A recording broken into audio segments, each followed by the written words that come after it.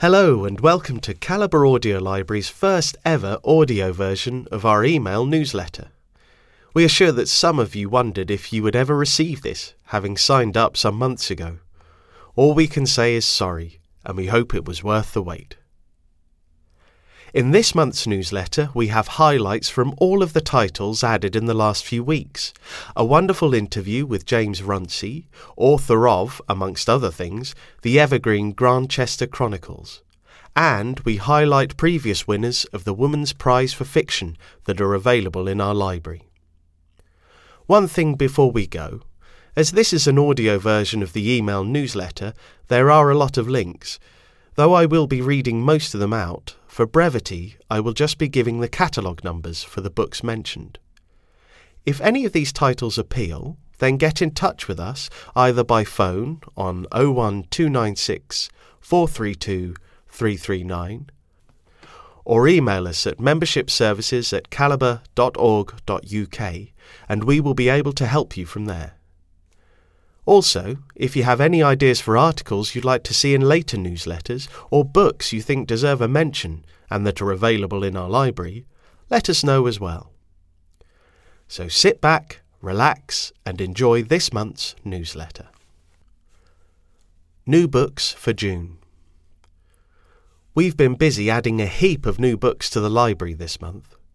Coming up next are details of 3 of those titles to whet the appetite. Alice by Christina Henry.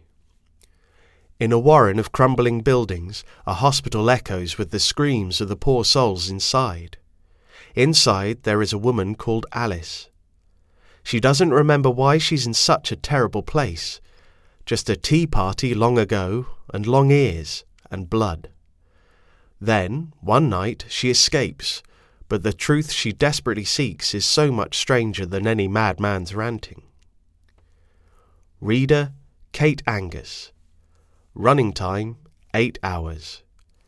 Catalogue number, 12538. Gently Down the Stream, by Alan Hunter. Chief Inspector Gently's fishing holiday on the waterways around Norchester is interrupted by the discovery of a local man's body in a burnt-out boat. Somewhere beneath the lies of the victim's wife, obscured by the brittle edge of her daughter's fear and hidden by her son's hysteria, lies the truth. Gently's only hope is to sweep aside the litter of chaos and confusion to uncover the identity of the killer. Reader, Andrew Wincott. Running time, 6 hours, 30 minutes. Catalogue number, 12614. The House in Quill Court by Charlotte Betts. 1813. Venetia Lovell lives in Kent with her frivolous mother and idle younger brother. Her father frequently travels away from home, leaving his sensible daughter to look after the family. But when a handsome stranger arrives bringing terrible news, Venetia's world is turned upside down and the family have no option but to move to London, to the house in Quill Court, and begin a new life. Reader, Anne Dover. Running time, 13 hours, 30 minutes. Catalogue number, 12578. Author interview. James Runcie is a writer, director and literary curator. He's also a Fellow of the Royal Society of Literature, visiting professor at Bath Spa University and the commissioning editor for arts at BBC Radio 4. On top of these outstanding achievements, he somehow manages to find the time to be the author of the Grantchester Mysteries, as well as many other titles. In this interview, James talks to Emma Scott about finding the time to write, TV adaptations, crime writing rules, historical accuracy, and, of course, Canon Sidney Chambers. You can listen to the whole interview by following the link in the original email or go to bit.ly/CALAUTH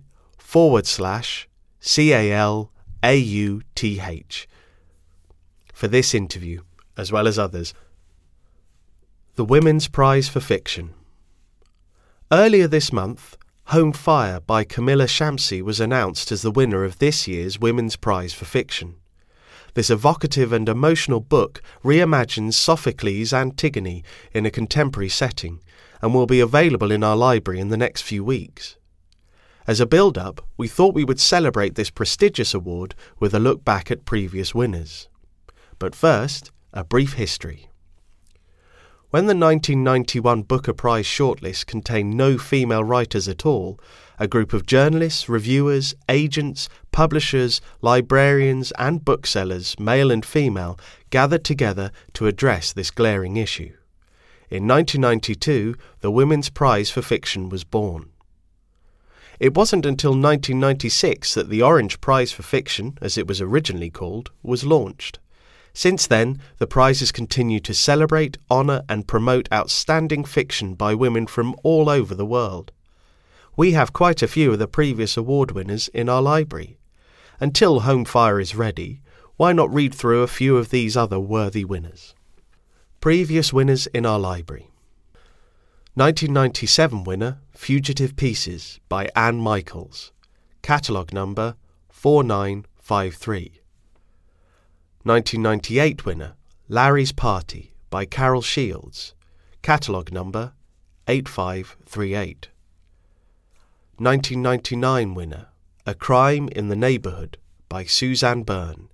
Catalogue number 8461. Year 2000 winner, When I Lived in Modern Times by Linda Grant. Catalogue number 5969. 2001 winner, The Idea of Perfection by Kate Grenville. Catalogue number 6317. The 2002 winner, Bel Canto by Anne Patchett. Catalogue number 6212. The 2003 winner, Property by Valerie Martin. Catalogue number 6763. The 2004 winner, Small Island by Andrea Levy. Catalogue number 6824. The 2005 winner, We Need to Talk About Kevin by Lionel Shriver.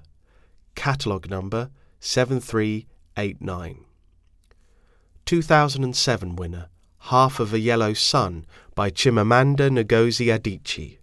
Catalogue number 7992. The 2008 winner, The Road Home by Rose Tremaine. Catalogue number 8348. The 2010 winner, The Lacuna by Barbara Kingsolver. Catalogue number 8689. The 2012 winner, The Song of Achilles by Madeline Miller. Catalogue number 12180. The 2013 winner, May We Be Forgiven by A.M. Holmes. Catalogue number 10896. The 2014 winner, A Girl is a Half-Formed Thing by Amir McBride. Catalogue number 11617.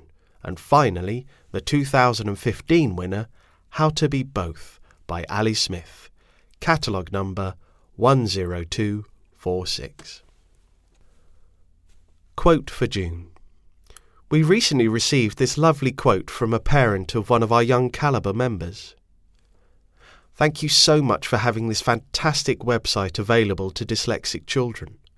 My son is so grateful that he's able to listen to his school reading book that's not available anywhere else.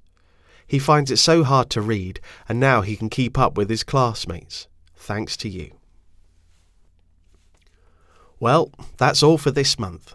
Thank you so much for listening, and we hope you enjoyed this small sample of what Calibre Audio Library has to offer. If you're not already a member of Calibre Audio Library and are interested in joining, then you can either call us on 01296 432 339 or join directly on our website at www.calibre.org.uk. If you're already a member and anything in the newsletter caught your eye, then get in touch with us in the usual ways. Until July, goodbye.